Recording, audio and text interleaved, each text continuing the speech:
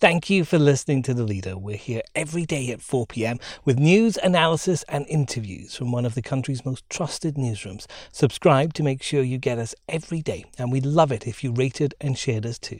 Now, from the Evening Standard in London, this is The Leader.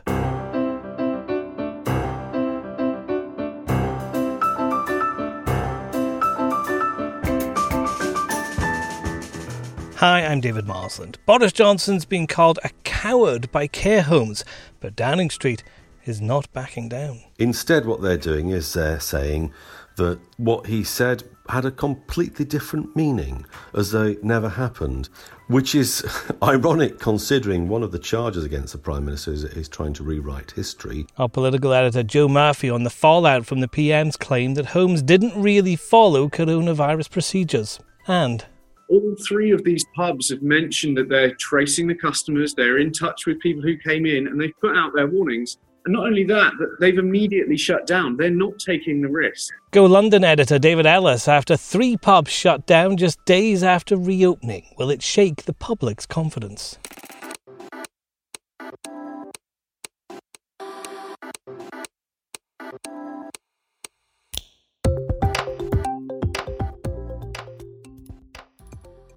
Taken from the Evening Standard's editorial column, this is The Leader. For the whole thing, pick up the newspaper or head to standard.co.uk/comment. In a moment, how the government's apparently claiming Boris Johnson didn't really say the thing everyone heard him say. Even on a budget, quality is non-negotiable. That's why Quince is the place to score high-end essentials at 50 to 80% less than similar brands. Get your hands on buttery soft cashmere sweaters from just $60, Italian leather jackets, and so much more. And the best part about Quince, they exclusively partner with factories committed to safe, ethical, and responsible manufacturing. Elevate your style without the elevated price tag with Quince. Go to quince.com/upgrade for free shipping and 365-day returns. Hi, I'm Lawrence Dallaglio, host of the Evening Standard Rugby Podcast, brought to you in partnership with QBE Business Insurance. The show is available to listen to now and right up to the end of the season, when the winners of the Champions Cup will be crowned at Tottenham Hotspur Stadium, and the fight for the Premiership title will be decided at Twickenham. QBE is one of the world's leading insurers, and they will help your business build resilience through risk management and insurance solutions. Subscribe and download now, wherever you get your podcasts. Thanks for listening. Care homes and COVID-19. For months, this has been a story of what was done, what wasn't, and what should have been. Accusatory fingers have been pointed at a government that's said to have failed to protect workers and those in their care. Now Boris Johnson appears to have pointed one back, saying, "We discovered too many care homes didn't really follow the procedures in the way that they could have, but we're learning lessons the whole time." The National Care Forum says those comments are hugely insulting. The chief executive of the Community Integrated Care charity says the PM is cowardly. Our editorial column says the government needs to start accepting it didn't get everything right. When the Prime Minister tries to explain away his handling of coronavirus, he immediately crashes into trouble, as he has done by claiming that too many care homes didn't really follow the procedures, with the result that thousands of people died. That piece of shameless buck-passing has rightly attracted the scorn it deserves. We know Britain's response to coronavirus went wrong. We also know this isn't all the fault of politicians. The scientific advice at the start was uncertain, for instance. Other countries have seen the crisis hit care homes badly too, even ones with well-funded systems such as Sweden. But it is no good the PM blaming the homes. They were let down. At some point, the government will have to start accepting that things have gone wrong over the last few months, but make a virtue of its determination now to get them right. Well, our political editor Joe Murphy is here. Joe, one care home providers accused the Prime Minister of an absolute travesty of leadership. Is the government surprised by how Boris Johnson's words have been taken? I don't think the government is surprised at all. And its reaction today is not rowing back on the Prime Minister's comments. They're leaving them hanging there. Instead, what they're doing is they're saying that what he said had a completely different meaning, as though it never happened, which is ironic considering one of the charges against the Prime Minister is trying to rewrite history in a more favourable way. Well, here we have Alok Sharma on a media round this morning saying the Prime Minister said something that is totally different to what he actually said. The Prime Minister said too many care homes didn't follow procedures properly, and Alok Sharma says the Prime Minister said he had full support for care homes and nobody really knew what the best procedures were for a virus that could hide under the cloak of invisibility of asymptomatic symptoms. But that strategy doesn't seem to have worked, at least with care homes themselves, who's been branded cowardly, as we've written in the headline on the front page of the Evening Standard today. There's been a torrent overnight, continuing today, of really quite hurt feelings from care home bosses who have, after all, shouldered one of the biggest burdens of the pandemic, which is that they have lost their residents. And if you work in a care home, that's like losing a member of your family, because they do work very closely. These are not figures in a list. These are real people that you get very close to in a care home. And of course, they also feel, and I've got a lot of sympathy for this view, that they were the poor relations of the whole pandemic. People who didn't get the same quality PPE as hospitals got, who didn't get tests, and who were really forced to do very close-up work with less protection than a lot of hairdressers are currently using. Could this, though, be quite a short-lived row? Because Rishi Sunak is going to be in the Commons tomorrow making more announcements, and that'll take over the front pages, won't it? It may well take over the front pages for a day, but it's not. This care homes business is not going to go away for two reasons. One is that Keir Starmer has probably got his list of questions written now based on the extraordinary comments that you referred to by Mark Adams of one of the care home charities, or he could choose comments by lots of other people. But you said cowardly, travesty of leadership is another. And secondly, because at some stage, probably towards the fag end of the pandemic, the Prime Minister will announce a public inquiry into it. And as things stand, the great sort of outstanding event of the pandemic, of mistakes or wrongness in the response, not necessarily apportioning blame here, is the tragic death toll in care homes, so much greater than everywhere else. We tried to cocoon our elderly people, but for one reason or another, we ended up cattling them, and 20,000, possibly 30,000, died as a result of that. Next. Think about the pubs in the country. There are tens of thousands, something around 60,000 pubs. But to say that 3 have come out, 3's not so bad, is it really? Go London editor David Ellis and why it's still safe to go to the pub as 3 shut down just days after lockdown was lifted. Hi, I'm Lawrence Dallaglio, host of the Evening Standard Rugby Podcast, brought to you in partnership with QBE Business Insurance. The show is available to listen to now and right up to the end of the season, when the winners of the Champions Cup will be crowned at Tottenham Hotspur Stadium and the fight for the Premiership title will be decided at Twickenham.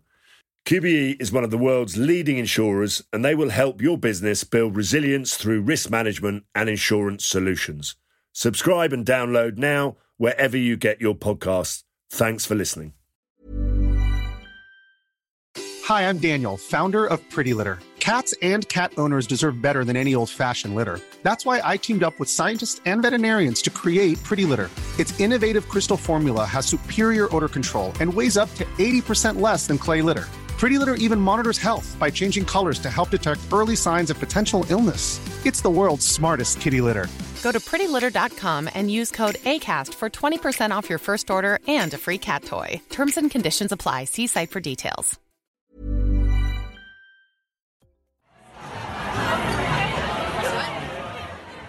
The bars of England came back to life last weekend as landlords welcomed customers back after months of lockdown.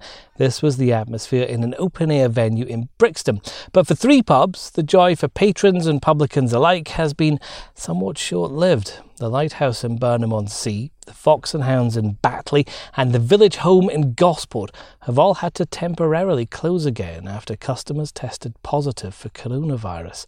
Well, the Evening Standard's Go London editor David Ellis joins me. And David, will this worry the industry at all? I think that there will be some in the industry, just as there will be some in the public, who do take this as a warning sign. But I think for a lot of the industry, they'll take it as a heartening sign that their colleagues have really been paying attention.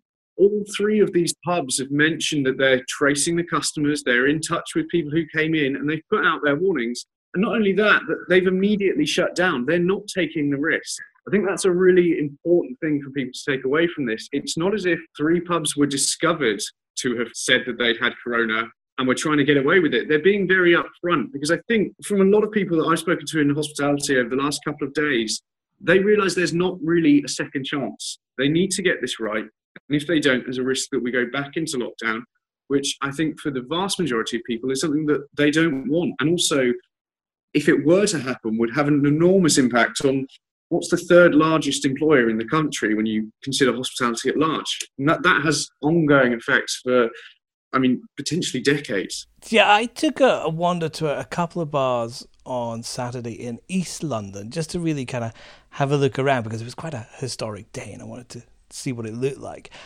And I was surprised that in one of the bars I walked into, I was almost immediately grabbed by the arm at the entrance by someone saying, no, we have to have your name, we have to have your mobile number just in case something happens. And I got the impression that everywhere was taking everything quite seriously. Was that reflected across the rest of London too? So interestingly, I was in Soho, and of course people will have seen countless photos of the streets being very crowded. And I was in a pub on Dean Street, the French House, which is a very famous pub, and the French was busy.